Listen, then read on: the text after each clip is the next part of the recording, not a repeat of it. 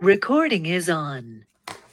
This is the start of the Connor Chepnick podcast, and I'm lucky enough to have my good friend Ariel Granite come on today. You've been on all my podcasts, from the Bidmucker podcast to the Not For Everyone podcast, essentially the same podcast, but we're changing the name now. So, Ariel, thank you very much for coming on today. Happy to have you here. Thank you for having me. I'm always happy to be on this. My favorite podcast. I appreciate that. We got a fan right out the gate. Well, yeah. So the first thing I wanted to talk about today, start on a positive note, Wednesday, getting through the week. What are some things you're doing in your life to stay sane, stay active, stay happy, stay healthy? So some things that I'm doing to stay sane are yoga, trying to stay physical. I try to do work that I love. So just really trying to guide, every single thing in life that I do to go to the ultimate goal of like what I know is going to make me feel good. And then to stay healthy, I'm trying this whole food plant-based diet, which has been a time. It's been a time, but I definitely feel better. So it must be working somewhat. How about you? I'm happy to dive in, but tell me more about the plant-based diet. And real quick, like I've kind of gone on like the meat diet, tried to eat like grass-fed meat, but I was reading a book called Born to Run. I think it was by Christopher McDougall. I might have messed up the last name, but in it talks about these people in Mexico who essentially are like ultra marathon runners, and they don't. All they eat is corn, and they don't actually like compete in ultra marathons. But it's like a fascinating tribe. It's a fascinating book, and like they literally live off corn and kind of a plant-based diet. And inside that book, he talks about if you want to be a runner, like a plant-based diet is easier for your body to process.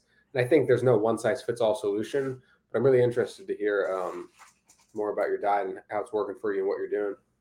Yeah, it's definitely, it's interesting to say it's not a one size fit all because it's very true. Like for me, I have severe Crohn's disease, and like my doctors, my entire life since I've been diagnosed, have told me to eat, no vegetables, basically, very little fruit, very little fiber in general. Like they've told me just to stay like with white bread, cheese, meat, all that. And so for me, like this diet is supposed to just really help heal because I'm also using something that's very similar to like chemotherapy, and I have to do it every 4 weeks. And so that in itself takes such a hard impact on my body. And it's a band-aid, like most medicine, because Crohn's disease is not something that's like medically curable. They use band-aids that really help ease the pain, but they don't forever stop it. And so what this diet's supposed to do, or at least what I'm hoping, if I really, stick to it, is it's supposed to heal it instead of just put a band-aid. So, so far I definitely feel off. Like, I miss frappuccinos. I miss I miss, Red Bulls. I miss all of that. But at the same time, like the idea of feeling better and not waking up in the morning in pain and like, being able to live my life like a normal person, like that is just so exciting. So, hopefully it goes well. I'll keep you updated, definitely. You never know because every body's different, but hopefully my body is paired to this. Well, I think you bring up such a good point in the fact that a lot of modern medicine today would rather give people a band-aid. And it almost goes back to incentive structures. It's like the whole medical field, and there are some amazing doctors out there. I'm not a doctor, but it seems like so many cures are to just put a band-aid on something and not actually solve the problems. You got to keep coming back.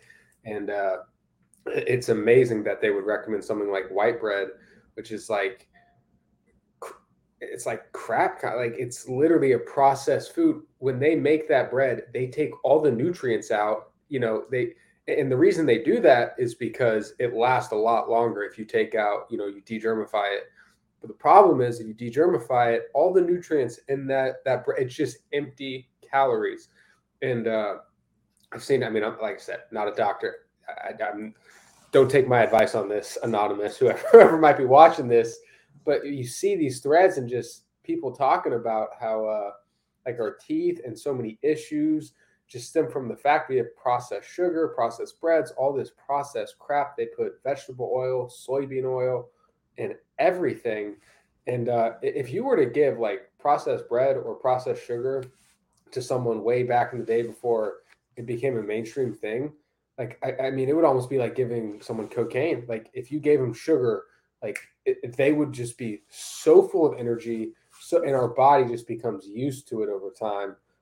But so many modern day diseases and problems, I think, stem from all the crap they put in our food and the fact that everything's processed and it's not natural and it's not organic. And it's like they don't want you dead, but they don't want you healthy. They want you in that sick thing, so you keep coming back and getting these band-aids that never actually cure your sickness, but keep you going enough to come back later on.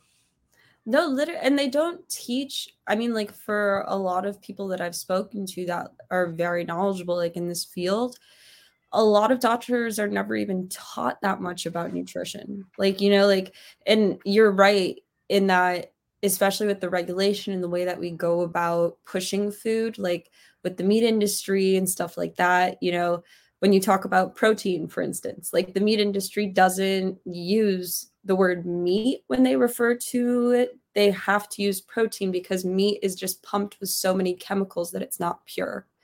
And yes, I was grocery shopping today buying some ground beef, and it said 85% ground beef product. So I bought the one that was like grass fed.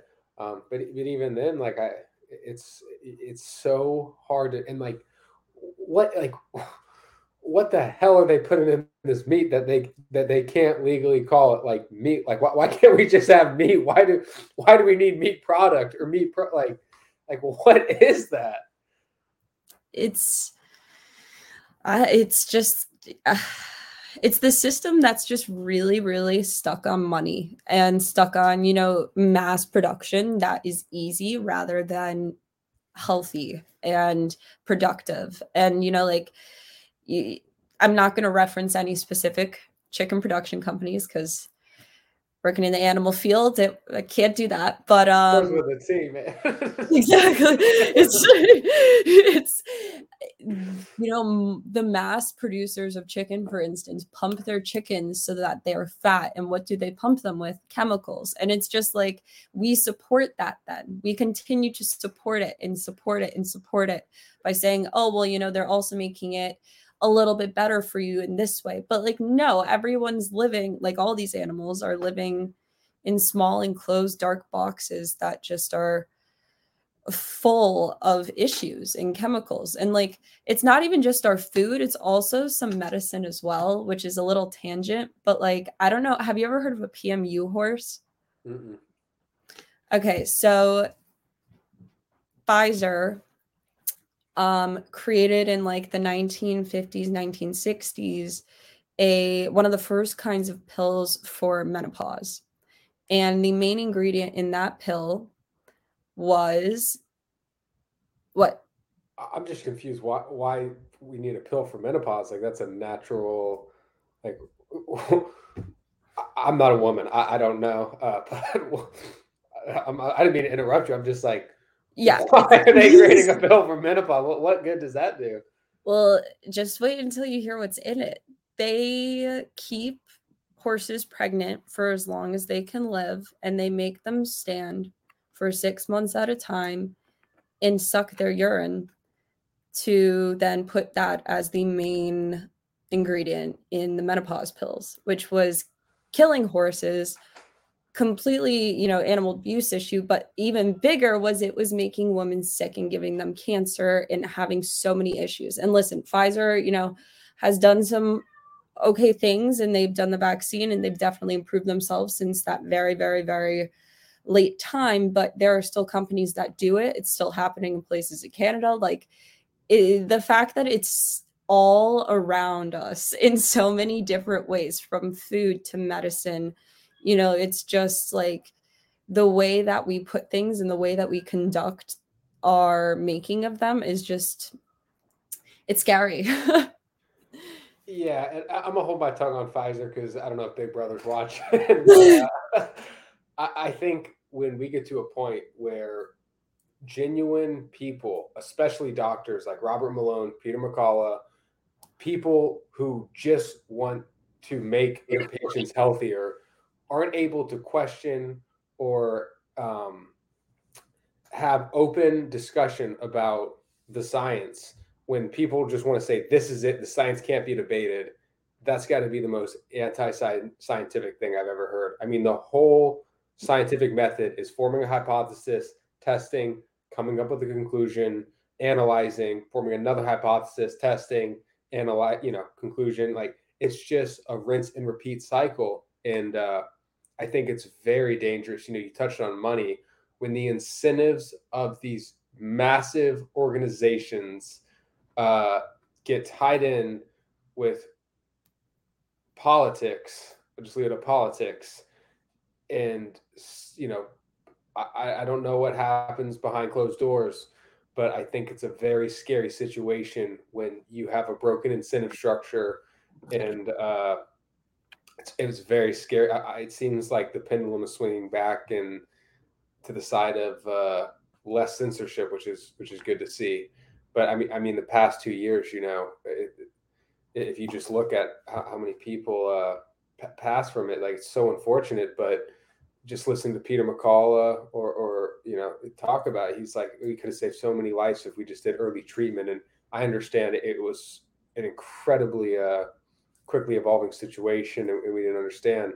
But it just seems like they could have done such a better job open sourcing it, allowing doctors to talk, considering all options rather than a one size fits all solution, in the form of for everyone, and then demonizing those who didn't get it or had reasons, whether it be religious, whatever reason. It just seems ridiculous that something like that could be mandated. Like, you're right. It's an incredible feat of science that they were able to get a vaccine out so fast. But it seems like the science got abused the second they said, this is what it is. Everyone has to get this. And if you don't get it, and now the fact that people can still catch, I mean, Kamala Harris, double boosted, and she just got it again. And it just, stuff just doesn't seem like it's adding up in a lot of cases. And I think it has to do with the broken incentive structure. Well, it's a pattern in society. I mean, here's the thing. Like, just from my own experience, and I've had COVID now, I was told by my doctors that, like, if I had gotten COVID in this vaccine, when the vaccine first wasn't out, like, they were like, if you get COVID, there is a chance that you will die. And I was like, okay, great. And now that I have the vaccine and I have the booster, like, I was definitely sick, seriously sick, but I didn't die. So at least I don't know which part of it was, but at the same time, like, you're completely right that, like, firstly, we don't give preventative care in any way for any shape or form part of our society. We don't do it with food. We don't do it with healthcare. And we don't do it, in any type of social structure right now. Like, that's not what we do. We don't do it with, reformative care as well for, like, the prison system. Instead, we're based on, like, oh, let's fix it after. Or, like, with the vaccine and stuff like that too. If we're not going to prevent it, and then we're going to expect everyone to just be like, okay, well, I guess we should trust the fix up after again, after all of these other systems have been broken and completely just warped. Like, that is just so confusing. And oh yeah, and not only are they not doing preventative stuff, but they're also, or they were actively demonizing other medications. I'm reading The Real Anthony Fauci by Robert Kennedy Jr., who spent his whole life like trying to fight big pharma and these companies polluting the environment, I believe. And he talks about it in it. I mean, if you just, anyone who watched the mainstream media, they call it hydroxychloroquine, which has a very well-known risk profile. It's very safe. Apparently, they demonized that as bleach when Trump took it, and then Joe Rogan took ivermectin.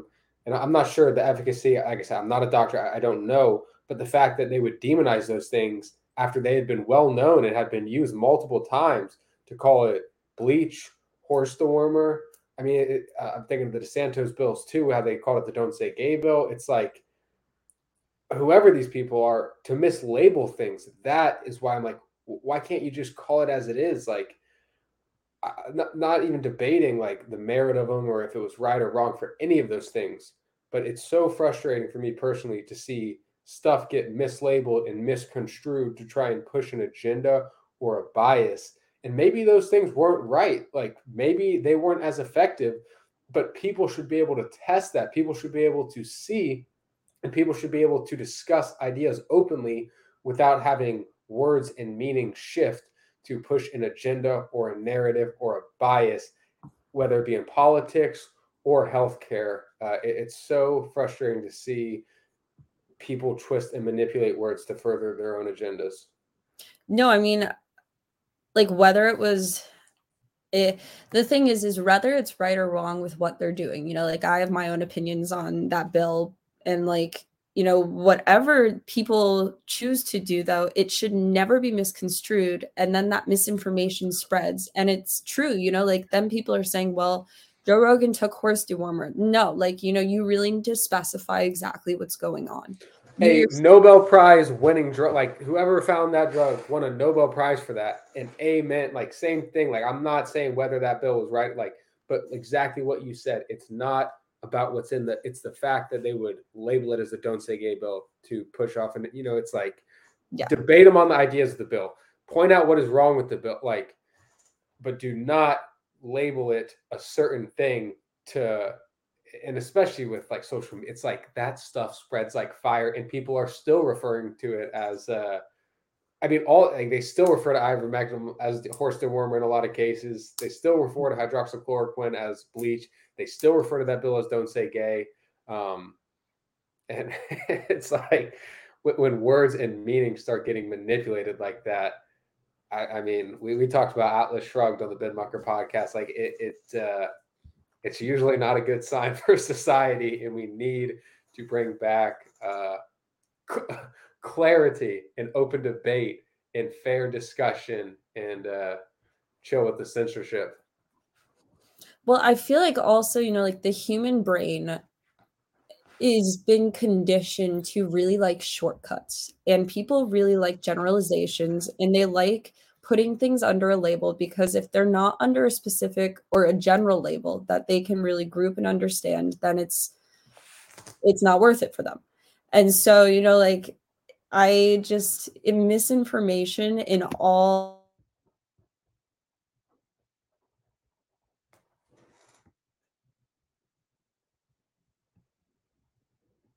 of this generalization of a situation, reading almost like a headline, that then you have no idea what's in that headline. You don't understand every single piece of the detail that makes it what it is. And it's so frustrating when then you're right, like that information spreads like wildfire on social media. People continue to boost it up, and they think that what they're saying is fact, and it's not, because they themselves didn't even take the time. They probably watched a 15-second TikTok video.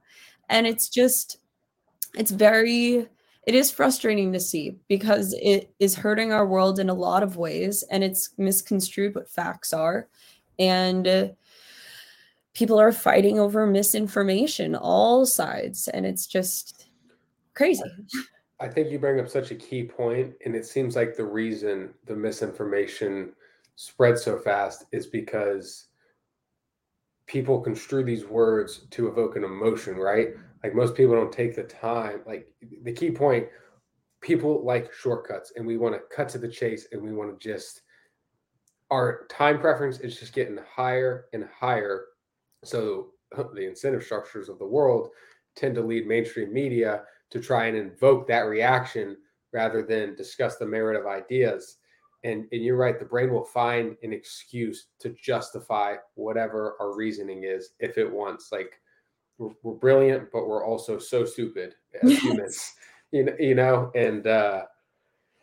yeah, we got to do everything we can to get back to a standard where ideas are debated for their merit, where people are rewarded for the merit of their work, not for other reasons. And with misinformation, it's a fine line, because we shouldn't be allowing hate speech or death threats or stuff like that on social media. Like when I say the censorship needs to end, I'm not calling for allowing people to issue death threats or, post genuinely like death threats is probably the best example. Like, I'm not calling to allow social media companies to allow death threats, but almost everything else is like, what we need to be doing is teaching people to think critically so they can understand that words on a screen are not everything, and that the person writing said words on a screen might have a bias or an agenda behind those words, or a reason for construing things a certain way. And truth be told, no side is, even like in stuff I write every day, it's like, I think Bitcoin will lead to a world of abundance and peace and prosperity, but maybe I am blinded by how much I love Bitcoin. And I think it's apparent on my writing. Like, I am taking the perspective of someone who genuinely believes in this tech. And I like to think it's because I want to see a world of abundance, of truth, of prosperity, of critical thinkers, of people with low time preferences who are rewarded for doing the right thing. But it seems like in today's society, we're incentivizing all the wrong things, like having a high time preference, screeching at people who might have a different opinion than you, who actually thought critically about that opinion. And it's like the people of the world are having a psychological operation run on them by so many different actors, and it's like room for conversation and nuance is dying as more and more people get pushed out to either the left or the right. And then typically the farther down those rabbit holes you go, you get farther construed to those sides, and then you don't want to hear anything from the other side. And personally, like I said, I'm biased. I think Bitcoin is this beautiful thing sitting in the middle where it's like, I don't give a shit about your politics. I don't give a shit about some narrative. It's like, I want to get the world to a world of abundance. Technology can make us all prosper, allow us to do what we want. And the longer we have a broken system with broken incentive structures, the longer there's going to be pain, suffering, and misery in this world. And you can never get rid of all those things, but you can do a hell of a lot to alleviate them and spread love. I agree 40,000% with all of that. I think, my only question is, in a world like, we'll use the example of Elon Musk's Twitter. When we have no restriction on speech, which I think is going to be both incredible and also it will be very interesting, because we do have these really polarized extremes right now. And on every social media platform, even with the restrictions, they will go at each other no matter what. And it could be, something as little as something, like it could be very, very little circumstance that can cause someone or millions of people to go after a group. And so it's like, how in a free speech world especially is it going to go? Maybe it will just balance itself out after time. If they just keep going at each other enough, maybe then it will kind of like calm them down, and after a while there'll be some sort of, I don't know.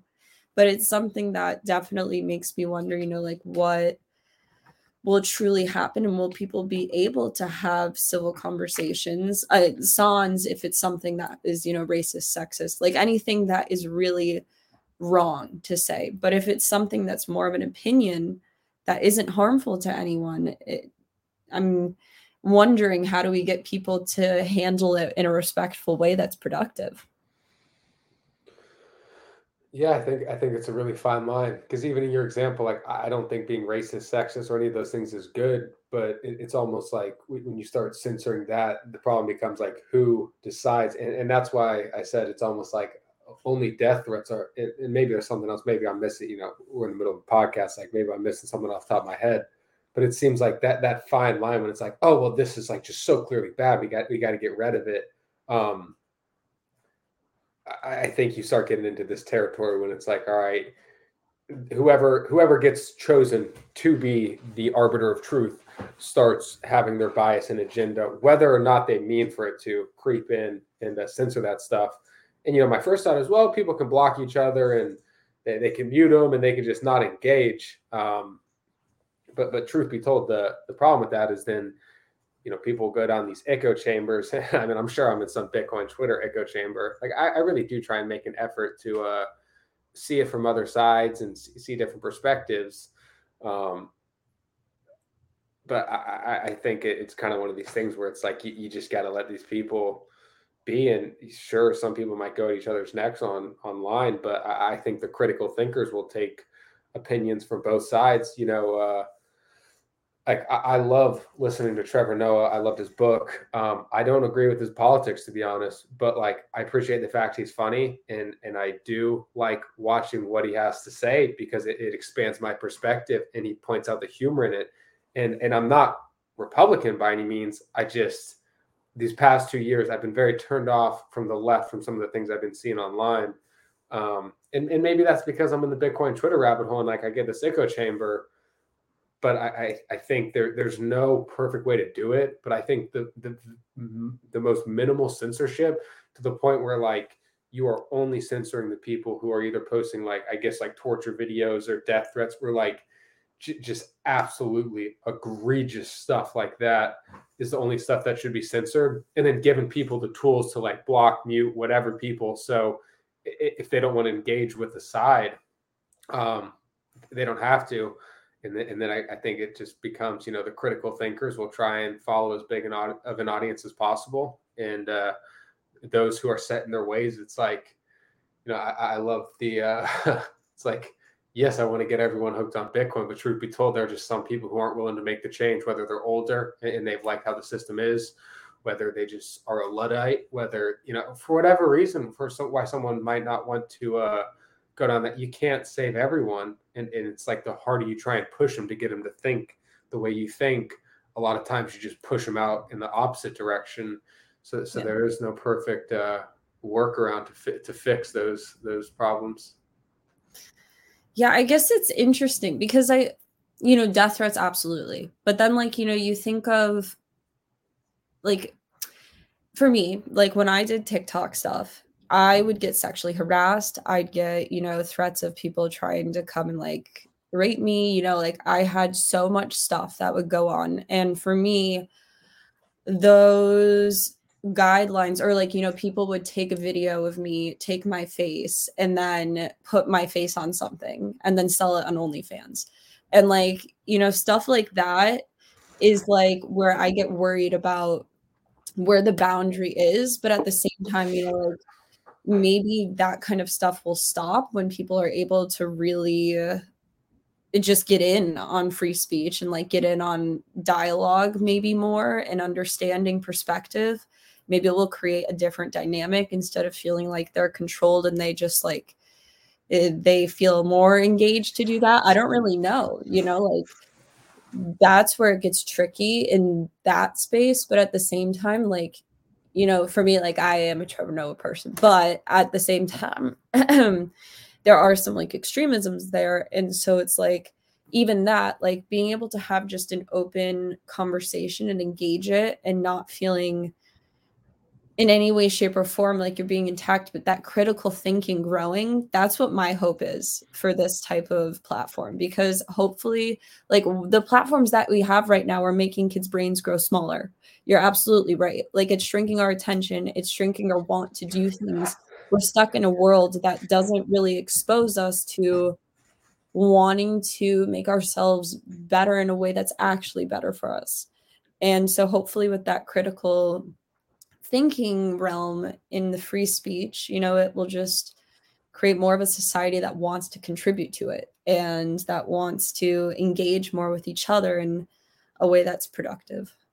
Amen. And I'm sorry you had to deal with that harassment online. I mean, I really didn't even think about it that much, but you're right. I'm sure a lot of women get targeted with shit like that, and like that's so like it's just a visual reaction. Like I almost want to laugh. Like who the hell is spending time to crop your face and put it on someone else's body to then sell it on? Like that's where we're at as a society. And I'd almost argue it just goes back to the incentive structures of everything. Like we need platforms that encourage critical thinking. And I'm not saying Twitter does that because its algorithm, I don't even know.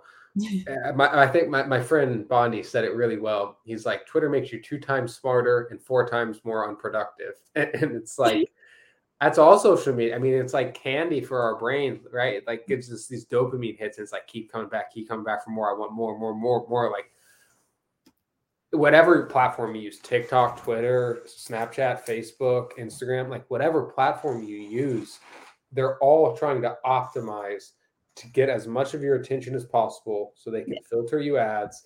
And the more attention you give them, the better these algorithms get at filtering you stuff and keeping you more and more addicted.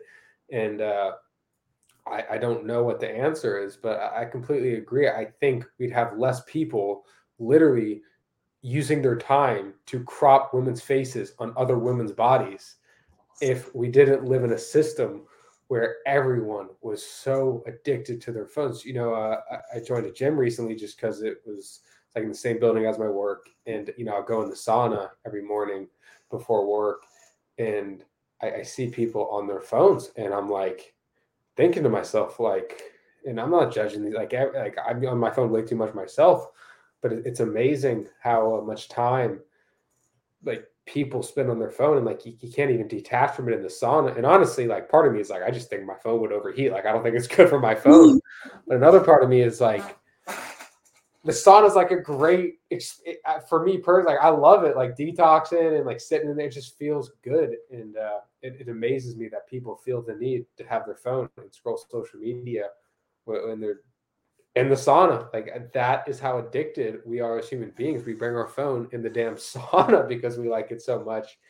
And I mean, software engineers get paid a lot of money to get us addicted to these apps. I mean, that they're all companies. They all have bottom lines. They have a fiduciary responsibility. These massive platforms, they're all publicly listed: Twitter, Snap, Facebook, which obviously owns Instagram, and they just want us spending as much time. And I just think the ad model has gotten so broken on social media. Like it's crazy to think we have all these incredible social medias solely because anywhere from 0.1 to 1% of the time we'll click an ad on their platforms, which will help someone else grow. And it's unfortunate too, because small businesses now can get decimated if the algorithm changes on these platforms, or if they like, I don't, you know, it's like, I'm not a small business owner, but if I open one, you know, I've been thinking about it, it's like, I don't want to have to be reliant on Facebook or Twitter or Snapchat for customers. And I guess you could argue like, oh, well, if you build something valuable enough, people will come. But like, I don't know. Part of me is like, I'd love to just open like a little stand-up shop and offer coffee and like maybe have it like at nighttime, people can get like cannabis or alcohol and do whatever they like. I don't know. And I'm sure, you know, on the one hand, it's like, great, I can use social media, my own platform to boost or set idea for like this little stand-up comedy, libertarian coffee shop idea I'd love to have. But on the other hand, it's like sad that under the ad model, I'd probably have to take out ads. And I really wanted to build, it just seems like the barriers to entry to building a small business are getting higher and higher. And you're having to deal with mega corporations that you didn't have to in the past. No, I mean, it's really it's an influencer world now, and social media is so sneaky in that, you know, like it is very dependent for you to be a successful business right now, unless you already have had, you know, a great customer base to go onto social media and connect with influencers or connect with other big brands. And it's all kind of like a monopoly game. And I think, you know, where it gets really sad is when, you know, for me, again, like I run an animal welfare organization and I work with a lot of rescues who are struggling extremely because fundraising right now physically is not super possible. And social media is the only way to do fundraising. And that's like really successful. And so for me, then what I've tried to do to help them, because you know, if you can't beat social media, I try to just understand it and like get into it. But it is still like so hard because then I have to run them through, you know, okay, so this is how you have to fundraise online. This is also how you have to go and engage followers. And these people are spending every single day saving these animals and doing such incredible work. So like for them to then have to go off and spend an extra 5 hours just working on trying to sell themselves so that they can get money to continue to do what they're doing. It's so tricky, but then it's also hard because that's what they have to do. And so that's where it's like we're in a very stuck place right now with how dependent business, rescues, nonprofits, just everything is dependent on social media and what it's doing. It's become a social media world. No, you're right. And the nonprofit thing, it's like people can be vicious online, especially some of these anonymous accounts. And like, don't get me wrong, there are some absolutely hysterical anonymous Bitcoin Twitter accounts that like crack me up. And I really do appreciate their content. But at the same time, I think someone who has a genuine cause in mind, um, could get attacked by just random anonymous accounts online for whatever, for literally just because, and then they might lash back, which is obviously the worst thing to do in some of these scenarios, because there's no winning that fight, right? It's like there's no winner in an internet battle. In most cases, most people just end up worse off, and they might have had like the most genuine, like they really wanted to make a difference, and then they get jaded because an anonymous account. And let me say, this is not like I love my Bitcoin Twitter pleb accounts. I'm not. As a matter of fact, I think what they do is very important in terms of like keeping the World Economic Forum from trying to pass some BS along, like they just did with a video of why Bitcoin should change to proof of stake, which I actually just wrote a piece on today. If anyone wants to check out my Medium, it is literally like a whole essay analyzing how switching from proof of work to proof of stake would just absolutely decimate the whole value prop of Bitcoin. And at the surface, they try and make it seem like, oh, we're trying to help the environment. We're trying to combat climate change. But truth be told, it's like, as I see it, Bitcoin is the only way we get to a renewable energy standard. It's like electric cars are great in theory if we can have enough nuclear power and hydropower to provide electricity. But realistically, it seems like solar and wind can't provide enough reliable energy yet. Not to mention, to make like the wind turbines is incredibly carbon intensive. So we need to be working on hydro and nuclear power.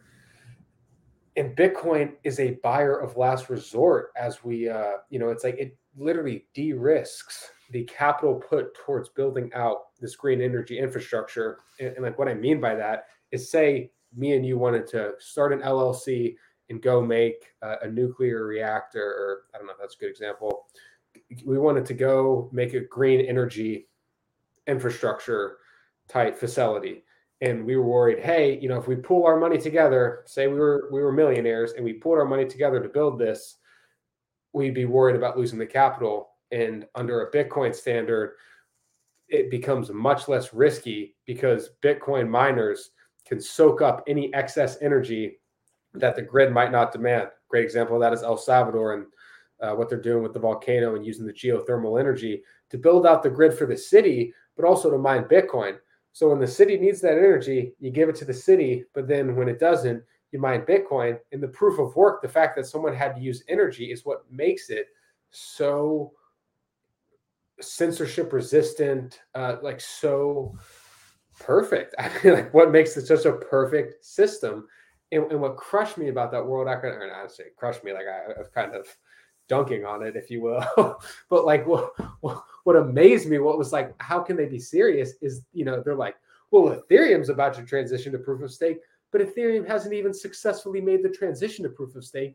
And they've been talking about going to proof of stake for, I think, like over 5 years now. So it's like, they don't even have a tried and true method to get there. But at the same time, it was very discouraging to see they didn't even address the whole reason why it is proof of work. And then I saw someone did tweet out, and I put it at the bottom of my Medium post. They said a non-Western view. They literally labeled it a non-Western view. I'm thinking to myself, like, we both come from Western democracy. Like, at the ethos of what the United States is, I believe in that with all my heart. I think capitalism can be good in a lot of ways. I think when capitalism breaks down is when the separation of powers break down, and the free market capitalists and government start colluding to just destroy and decimate the competition. That was a long tangent, but it just seemed very intellectually dishonest to try and say Bitcoin's bad for the environment and it's going to raise the carbon emissions in the world, when it's like Bitcoin is a buyer of last resort for energy. Thus, it de-risks any capital put up towards green energy infrastructure. And we should be working on those things. It's not like I want to see the planet die, but I just don't see how we get to, it's like an Atlas Shrugged. It's like we're not going to get there if we just want it to happen. Like reality, the law of thermodynamics is a bitch and we can't change it. If someone shoots me with a gun, that bullet is going through me. There's nothing I can do. Thanks with Kevlar or something, but like you can't change the laws of thermodynamics. And it's ridiculous, like to see some of the policies being put in place without thinking through the second and third order consequences of trying to transition off fossil fuels too quickly. Well, here's my problem with, how we're going about climate change in the US, at least still, is that, a lot of the greenhouse gas emissions are methane. And what does the methane come from? Cows. And so, it kind of also goes back to like a meat production issue and to what we push that makes money as well. So I don't know. I feel like was I correct, or did I go off and misunderstand what you were talking about? I think that to say cows are to blame for our CO2 emissions, I don't think it's. No. But I'll say I do think putting cows in factories and having these like mass producing factories, that is just horrible. Not only is it bad from all the methane from the cows, it's bad because it's just inhuman. Like, and I know cows aren't humans, but like to just have them in this facility where they don't get any light, they can't touch grass, they have these miserable lives. Not only is the meat worse quality, not only is it much more likely to have these cows get infected with disease and bacteria, but it's also just so cruel and wrong. And I'm sure that if we had just grass-fed beef, natural beef out in an environment, able to roam, able to shit and fertilize the ground, so we didn't have to use man-made artificial fertilizer, which I'm pretty sure in a lot of cases has led to poison running off into rivers and poisoning our waters. So I think it's more so the facility. And I almost want to joke it's like a psyop that we've been tricked into thinking the problem with the environment is cows, because I don't think it's the cows, but I do wholeheartedly agree these factories are wrong, inhumane, and a big problem is we like put them into like just these tight spaces and then mass produce the cows. And like, I'm sure if you make enough cows, the methane will be bad, but I don't think this would even be up for debate if we had these cows raised in pastures, we did it the right way. We didn't have to buy all this artificial fertilizer that has all these negative second and third order effects. And we just let the cows literally, meander around and shit and then legalized psilocybin and, used it and studied it and learned how to harness it so we could help some of the depressed people in our society and decriminalized it because just from personal experience, like it is so eye-opening. Obviously I think it's very important in the environment you're comfortable but like psilocybin is one of the least toxic drugs in the world. Like no one can, I think it can like really mess with people's ego and you can have an ego death. And if you take too much, it can be dangerous. But in terms of like what it is a toxin, it's not that it's like, you literally can't overdose on the stuff and it literally grows in cow shit. So I don't think cows are the problem per se, but I think these factories and these mass producing of cows are.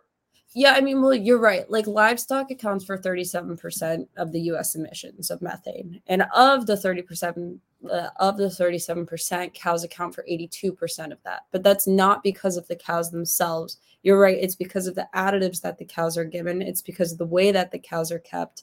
And that's what the problem is. It's how we do our entire livestock industry. It's not the animals. So anyone watching this, please do not think that cows are destroying our earth because they're actually worshipped in some countries. No, that's a great point. I didn't even think about like what they feed the cows. Like I didn't even think that could be like, you're absolutely right. I'm sure if they were eating grass and they weren't purposely trying to bulk them up for maximum meat, it probably would reduce methane a ton on top of not mass producing them in a factory. The cows have 4 stomachs. Like, what do people expect? If you're going to feed them a ton of like chemicals and just shit, those 4 stomachs are going to produce 4 times the amount of just what is a normal person animal. Like, it's crazy. It is crazy. And then not only you are what you eat, you are what you eats. Like, you know what I mean? So we're getting double hit with the seed oils because they give pigs and cows the seed oil extract and the feed and all this shit. And then on top of that, they're frying a lot of this shit in seed oils or putting it in. And I love sauces. Like, I've always been a big sauce guy. You know, I've been trying to transition off the seed oils, but I'm not going to lie. Like, the sauces get me. Like, I'm not ready to give, like, as much as I hate seed oil, I'm not ready to give up a lot of these sauces. But it's like, to make, you know, like, I would have to literally make these sauces from scratch. You know, maybe I should look into that. Maybe that might be worthwhile. But like, if I'm out at a restaurant, or it's hard enough to avoid seed oils as is, but then I'm going to want a sauce, and I'm not going to travel with the free homemade sauce places. But it's so frustrating to see. And it's like, and big farming, big pharma, it's like all these big tech, like all these industries that, if they get too big, they just absolutely decimate the competition. And it seems there are so many positions where it's like, I saw such a perfect tweet the other day. It's like, CEOs arguably have the least or have the worst information in the company. And there's some great CEOs out there. So it's just in general. But you think, like, in a lot of these massive platforms, it goes through 6 layers of lies before it gets to the CEO. So the lowest person lies to their manager, and then the manager lies to the director, and then the director lies to their VP, and then the VP lies to the CEO. So by the time it's gotten to the CEO, it's gone through 5 to 6 different iterations of lies and half-truths as each person is trying to protect their job. And obviously the best CEOs in the world, I'm sure, have their methods or ways, or maybe they aggregate data online so it's a little easier, you know. But I do think there's a lot of truth in that. Like, the more layers away you get from your business and the bigger some of these businesses become, you just get a lot of parasites in the business. A lot of people just, and I mean, we're all looking out for ourselves. We're all looking out for our bottom lines. But when these companies get too big, I think it's damn near impossible to make sure everyone's on the same page. And then it's like, I'm not vying for some like CCP totalitarian style, like Big Brother's looking over your back, making sure you're doing your work. But I do think the current system is not it at all. It seems the managerial style is just leads to people lying up the chain till it gets to the CEO in a lot of cases. No, it's super disconnected. It is super disconnected. I mean, like, think about like Walmart, you know, like, do you think the Walmart CEO really understands the people that are working $15 an hour there? I don't know. But like, there's so much of a disconnection in the way that things are produced, in the way that people think of a job, in the way that it's just, I don't know, that disconnection is really, I feel like you're right. Like, it's harmful almost too, in that, like, by the time that it reaches the CEO, you have no idea what's actually going on. You really have no idea. I mean, let's say that you're an owner of, you know, a big chicken company, for instance. You have no idea what the heck they're feeding your chickens. They have no idea. Well, really, I mean, unless you are Big Brother watching, which I don't know if that's what's going on, but like, if you are, then that's a problem. And if you're not, then that's a problem. And so it's just like, how do you mitigate the situation then? Yeah, I saw a video on Now This of them making feed, and like, I'm pretty sure like someone got pissed in the video, like, "Hey, you can't film this." They're literally like shuffling garbage in like bags of like plastic of like food leftovers, like Lay's potato chips and shit like that, and they're grinding it up and putting it in the feed. So then microplastics get eaten by the animals, and then we eat the animals, and it's like, part of me is like, I need to buy a farm so I can make sure that these animals aren't eating microplastics that are then getting in our system. And These are the second and third order consequences that people don't think through, that are very hard to quantify and measure, but that take place and just wreak havoc on all of us. I mean, infertility, gut issues, like you name it. And like these problems are stemming from the fact that I think in today's fiat standard society, people are incentivized to have a higher and higher time preference. You know, I love the Michael Saylor example, who's obviously a huge Bitcoin bull, of saying, say you want to buy an early retirement. Well, what can you do? You can buy $1 million worth of US treasuries yielding 5%, and then you get $50,000 annualized in the interest payment on this treasury over time. But now the interest on a US treasury, and I'm not exactly sure, it's like near zero, and they're talking about raising it because inflation's running so hot. But you think about it, if inflation's at 8% and the US treasuries yielding like 2%, I think it's somewhere around there right now, you're netting negative 6% per year on a nominal basis.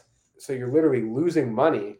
So it's like you can't even buy that anymore. Like you have to find something else to get cash flow, someone riskier, which is the Federal Reserve's running out of tools to use to do their job, which is to what are their two mandates? I think it's like keep unemployment down, and I guess keep inflation at 2%. I don't even know. I really do not have a high opinion of the central banks, if you haven't noticed. But it's like, it just seems like this current standard, like we just want to keep kicking it down the road and someone else's problem and they'll deal with it. And I think that's led to a lot of businesses kind of looking the way they do because of the incentives of the world and the fact that like being self-interest is not a bad thing. The problem is when it gets taken to the extremes and you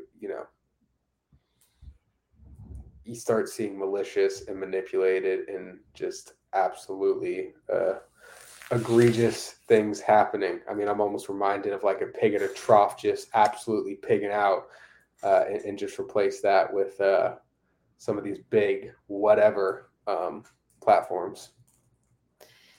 Yeah, no, I mean, it's very, there's no incentive. The fiat system is very, very, very tricky and complicated, and it's become so complex that, like, I don't know, for me, like, I blame my bank a lot for a lot of issues. And the thing is that they do definitely mess up. But here's the thing is, like, if I had just a type of system where I was completely in control of all of my money, that would also give me more accountability. And it would take away this idea of like that self-interest is still there. And like, now I'm not putting the blame on I feel like it would also create just a stronger society in that then like we're not dependent on this third party system that does mess up, but also is also just a place of our blame a lot because like it's there to be the middleman and we don't need that. If I went out off tangent. No, I was just going to say, it's like we might need middlemen in some cases.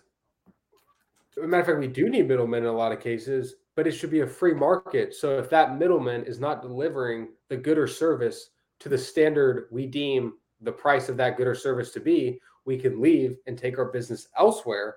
The problem is when there is only one middleman, right? You know, it's like banks are great. Like if I'm going to send $1 billion, as much as I love Bitcoin, I'd want some help. I might hit up an Unchained Capital, a Casa Hodl, some type of multi-sig if I had that kind of money to make sure I don't fuck up and fat finger and lose my Bitcoin forever because I sent it to the. So there are situations, and obviously banks in the U.S. are going to deal with U.S. dollars, but there are situations where we might want a middleman. But for a monetary network, for a system like that, I would believe with all my heart that future generations are going to look back and find it just comical that we had 12 unelected officials sitting around determining what the price of the global reserve currency was going to be, like literally sitting around deeming interest rates to decide the cost of money, like what it costs via interest on the debt to take out a loan to get that money. And why I like Bitcoin so much. And not necessarily like I think these other crypto projects might be cool or might have some potential, but I'm just not even worried about them right now. Like I'm so just like not concerned with other crypto projects right now because I think we need to fix the system of money. We need rules, not rulers. There should not be a single party in control making decisions about money, which is literally the lifeblood of our economy. It is like Michael Saylor says, it is the blood in the system. And I love his, use another one of his examples. It's like when you put inflation in the system, it's like going and taking the blood out of an athlete before a big game. Like, and if you take out 2%, well, it's not that bad. And, Keynesian economics, everyone's been taught who's in, economics in college, like, oh, inflation's necessary because the government's this all-seeing being who knows best. But it's like, truth be told, we don't need inflation. Technology is going to lead us to a world of abundance. It's going to make everyone's lives easier in ways that we probably can't even imagine yet. But the only way we get there is if we have a system where there is rules and not rulers, where people have confidence. People can check the code. I mean, I run a Bitcoin node. I can see that the monetary policy is fixed, that there is no inflation, that every 4 years the block subsidy is going to get cut in half, so the miners will receive less and less Bitcoin. And you can just audit. You can see there's 21 million Bitcoin. It's truly scarce. Anyone can do it with an internet connection and the will. And under the current system, it's like, good luck auditing the Fed. Good luck seeing what their monetary policy is. We just got to wait for these 12 unelected officials to come out and tell us what they're going to do. And they're playing a very dangerous game. And I hope the transition to a Bitcoin standard is very smooth and we don't see some just absolutely egregious Weimar Germany shit. But I do think if they're not careful, that's what's going to happen. And it's a shame in the sense that like the U.S. It's like we just threw up a softball, and it's like all we got to do is embrace Bitcoin, and I hope we can do it and slowly have a transition to a Bitcoin standard where people kind of see how much BS goes on in this fiat system, and slowly Bitcoin like sucks up all this capital looking for a home. And like I said, I just hope it's not like a Weimar Germany situation where I'm disgustingly rich because I knew about Bitcoin, but now all I can buy is bullets and guns because it's just absolute mayhem. And I don't think that's going to happen. I'm hopeful for what the world could become, but I do think the Fed is playing a very, very risky game. And I mean, like people like to say in the Bitcoin community, it's just math, and fiat is programmed to debase. It is backed by nothing besides the full faith and credit of the government that backs said fiat ever since we went off the gold standard in 1971. No, it's a complete monopoly. We push a monopoly system, the fiat system, the government in general. Everything that our society is based on right now has some sort of monopoly. I mean, even with this Twitter takeover, everyone, if you have a single person in charge, if you have a very small group of people in charge, they will obviously, because they're human, have a specific amount of opinions that then will leak into how they do everything else. And so like that's what the beauty of Bitcoin is, and that's what the beauty of a decentralized system is that you're not having just one single, because no person knows everything. If we say that we know everything, or if we go into saying, I know the certain fact, things change every day. And so like people continue to learn. And if you take a step back and you're like, okay, wait a second, I don't understand everything, which is very rare for people to do because it's uncomfortable, then you start to realize how much a decentralized system would actually bring out more productivity, and it would bring out more of a better society. Because you're right, like it takes away the monopolies, it takes away those very singleized opinions and value systems that then leak into what we see as our value systems. It will create a more open and critical thinking world. Yeah, absolutely. And it'll create businesses where like people are forced to create the most value and try and provide the best service, because otherwise they're going to go out of business because their customers will take their business elsewhere. It'll take away these monopolies. It's like capitalism, as far as we can tell, looking throughout history, is the best damn system. The United States has been the most dominant empire because we have the best ability for people to generate wealth and prosperity for themselves. And clearly, like I said, we're brilliant, but we're also dumb. But like, if people want to come to the U.S. because there is still that hope. There's, it's like, I saw a great thing. I forget what, I don't even know if it was on Twitter, probably on Twitter, talking about how a lot of people still go to the U.S. for investments over China because there just aren't the laws in place to protect your capital in China. The CCP can seize that property at any time. And I guess technically any government can, but just looking throughout our track record, the United States has the clearest private property laws. So people understand that, if they have private property here, unless they are explicitly targeted under eminent domain, it is damn near impossible to take that private property from them if they don't want it to be taken. So having a system of capitalism, I genuinely do believe, is the best system.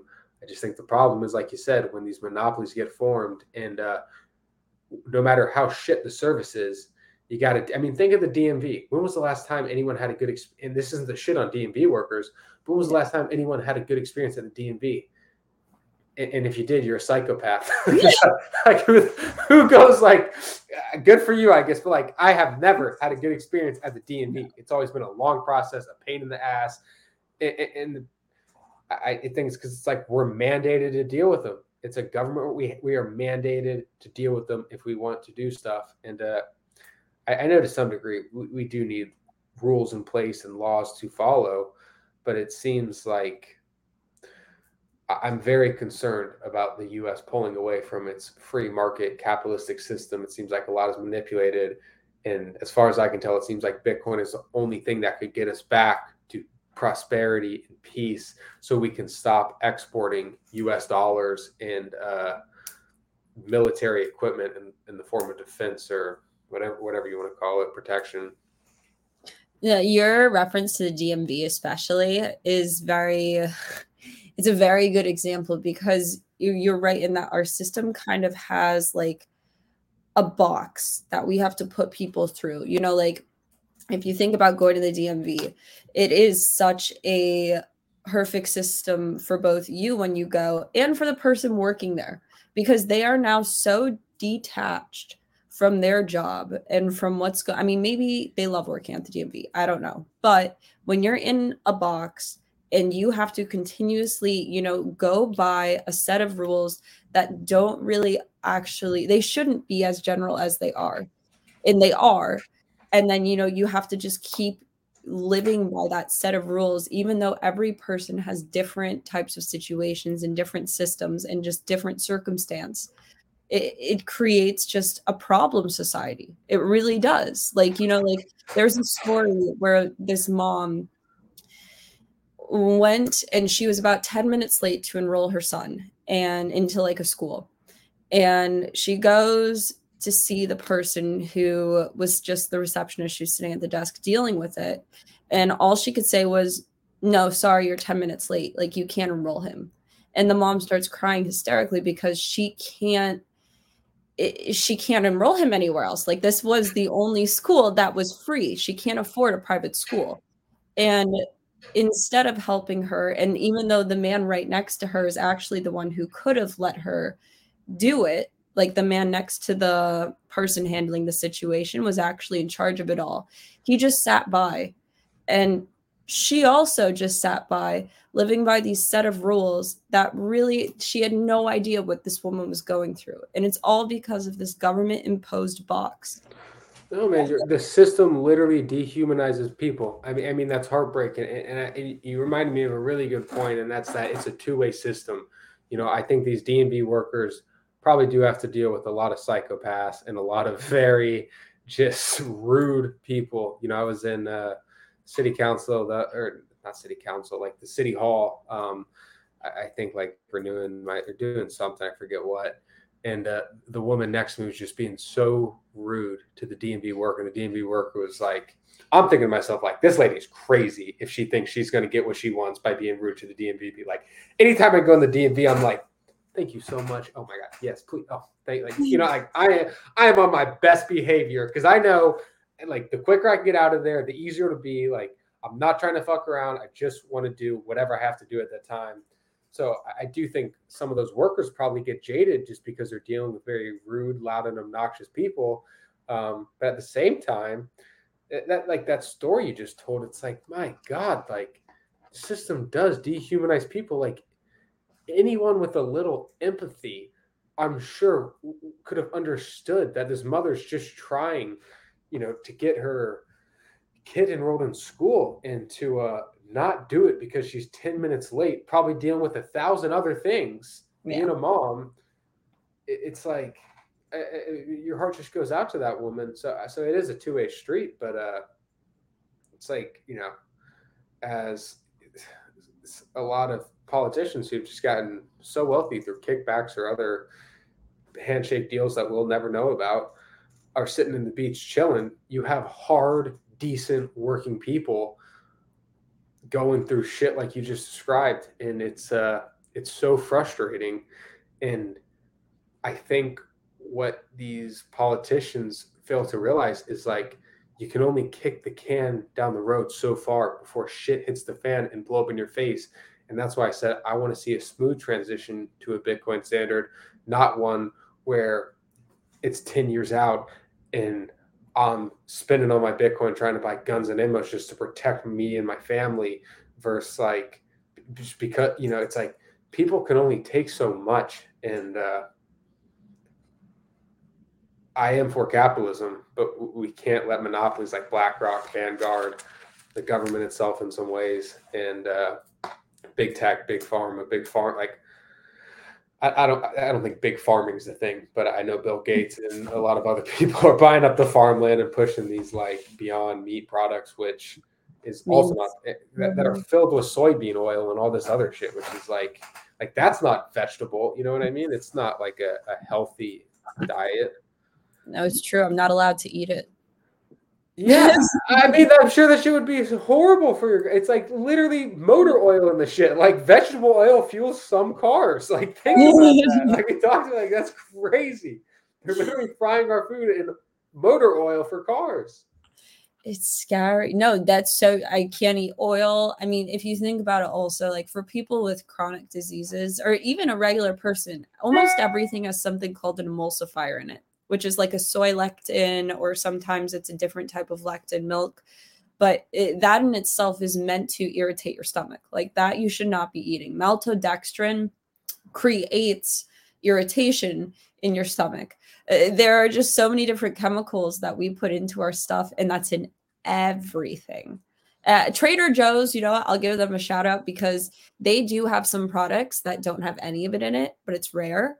But everywhere else that I've gone thus far will always have some sort of seed oil, some sort of chemical that I can't have because it's supposed to actually hurt you more than help you. And it's crazy.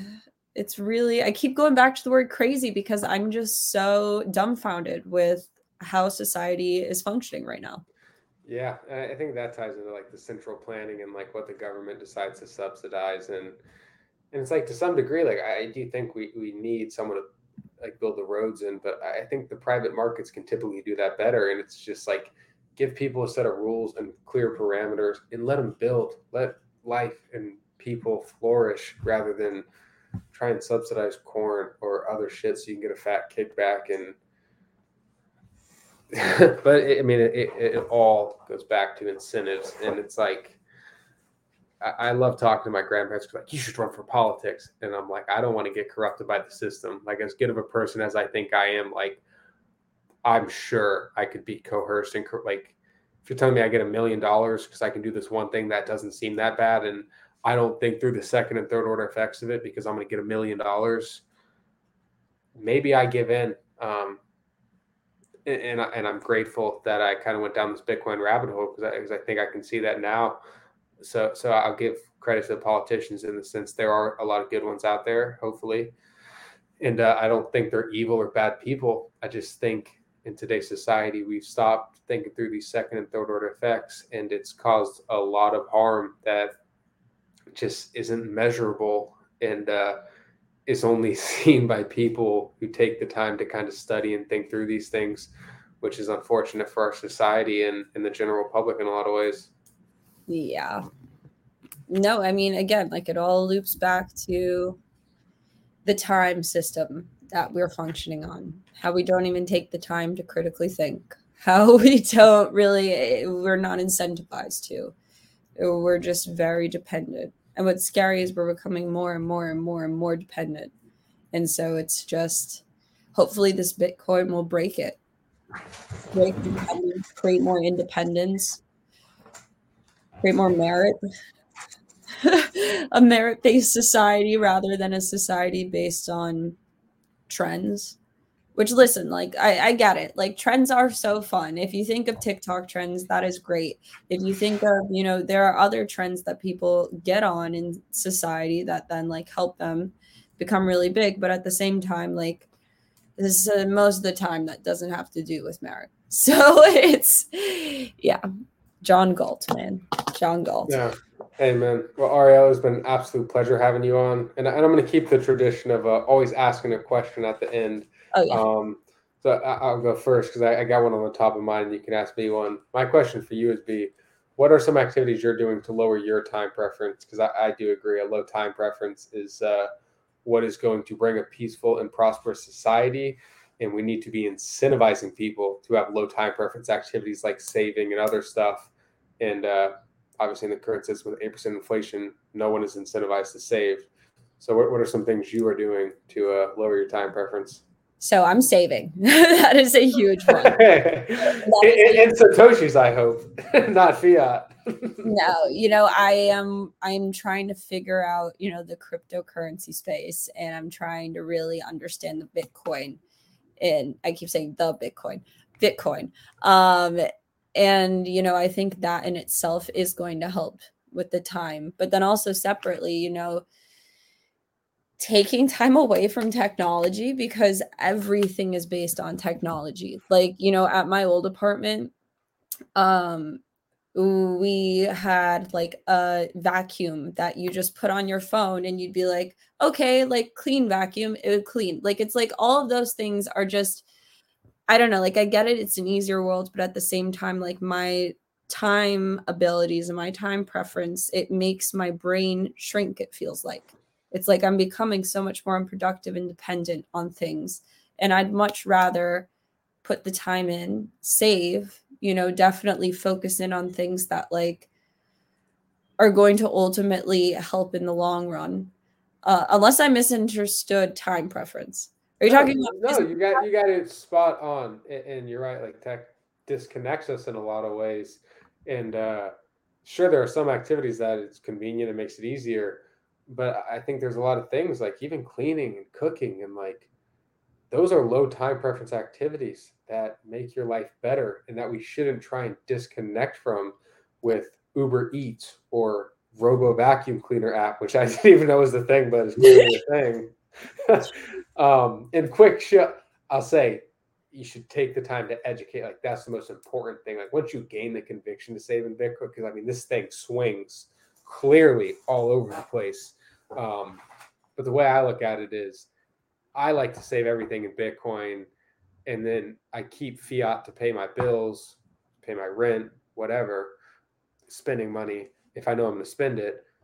But why I am so convinced, like from the most first principle levels, is because Bitcoin is truly scarce and fixed at a 21 million supply. I've seen, I mean, I run a node, like you can look at the code and see that there will only ever be 21 million Bitcoin.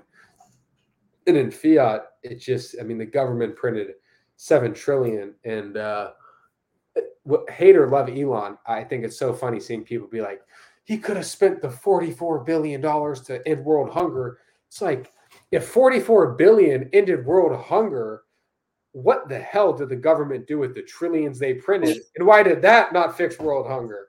I mean, like, so I obviously do the education and Bitcoin, not crypto. Hopefully crypto one day. But why I think Bitcoin is so important is because if we tokenize everything, it doesn't mean shit if the system is still broken and rotted from the inside And under a Bitcoin standard with a truly fixed supply, with a truly scarce asset, with truly permissionless and censorship resistant money, I think people could build a life of wealth and prosperity. And giving feels good. Like people like giving. Giving is a good thing. But when you don't know when your next meal is coming, no one in their right mind is going to be giving because they're trying to hoard resources and account for themselves and their own family rather than share with others. Because the more uncertain you make the future, the higher people's time preference becomes from the most basic level. No, you're spot on. You're spot on. And that, I guess, kind of stems back to my question with you, which is, how are you keeping a low time preference, and how do you think that you're going to do it in the future if we had converted completely to a Bitcoin system? What do you think it would look like? I think it'd be a much happier world. I genuinely believe that in my core. Most Bitcoiners I've met and talked with, you can just tell they are good people. They are genuine people. They want a better world. And to be honest with you, I constantly need to keep improving my time preference because I do think someone would just be like, fuck it, I want to do the high time preference activity rather than the low time preference activity. But I'm trying to just instill habits like, going on a date night once a week with my girlfriend, playing soccer once a week, running on the days I'm work from home, and going to the gym the days before I go into work. And trying to think like life is not a sprint, it is a marathon. And saving in Bitcoin is a low time preference activity because it's more fiat put into Bitcoin. So it grows the value of it. Obviously, I'm just a plebe. I don't have much money compared to a lot of these giants in it. But it's just it's like that circle. And I think people who get into Bitcoin and take the time to educate themselves after really putting in the work, 99.99% seem to just become convinced this is the answer to a lot of society's woes. And then they start saving in it. And then they start evangelizing their friends like I constantly do with everyone. Kuba was giving me shit the other day. He's like, dude, you got to stop. Like, I can't listen to any more Bitcoin, like talk. And he's right. Like I do sometimes get carried away, but I think it's like that right there is what makes me so bullish on it. The fact that like someone gets in, they start evangelizing everyone. And I mean, now we're starting to see nation states fall, like the Central African Republic literally just adopted its second country in the world to adopt it as legal tender. And it's just this game theory. And I love doing stuff like this. Like nothing against my fiat job, but like this truly makes me happy and like provides meaning. It makes me feel like I'm doing something good with my life. Whereas like in my fiat job, the second I don't receive a paycheck, I'd be out that door. You know what I mean? Like I need to make money in order to survive and pay my bills and feed my family and friends. And I need to keep doing stuff like this because this is a good low time preference activity. And I don't have the biggest following. I'm not sure how many people watch this, but like even if just one person watches this and takes the time to go down the rabbit hole, that person could maybe orange pill someone very wealthy, and then they put money into Bitcoin, and then that person, and then maybe they want to give back. And if Bitcoin does what I think it is, I really do hope I don't get jaded and I give back. And I open that libertarian coffee shop I was talking about earlier in the episode. Yes, please. I'll be your first customer, man. Day and night. Hell yeah. I would love to have you in there. And hopefully I won't have to use big tech to advertise it. It'll just be like this Bitcoin thing where Bitcoiners love it and you come, and word of mouth is what makes the business successful, not social media algorithms. Exactly. Yeah. Those algorithms are so structured. Oh, man. Well, it was so good talking to you, as always. Thank you so much for having me on.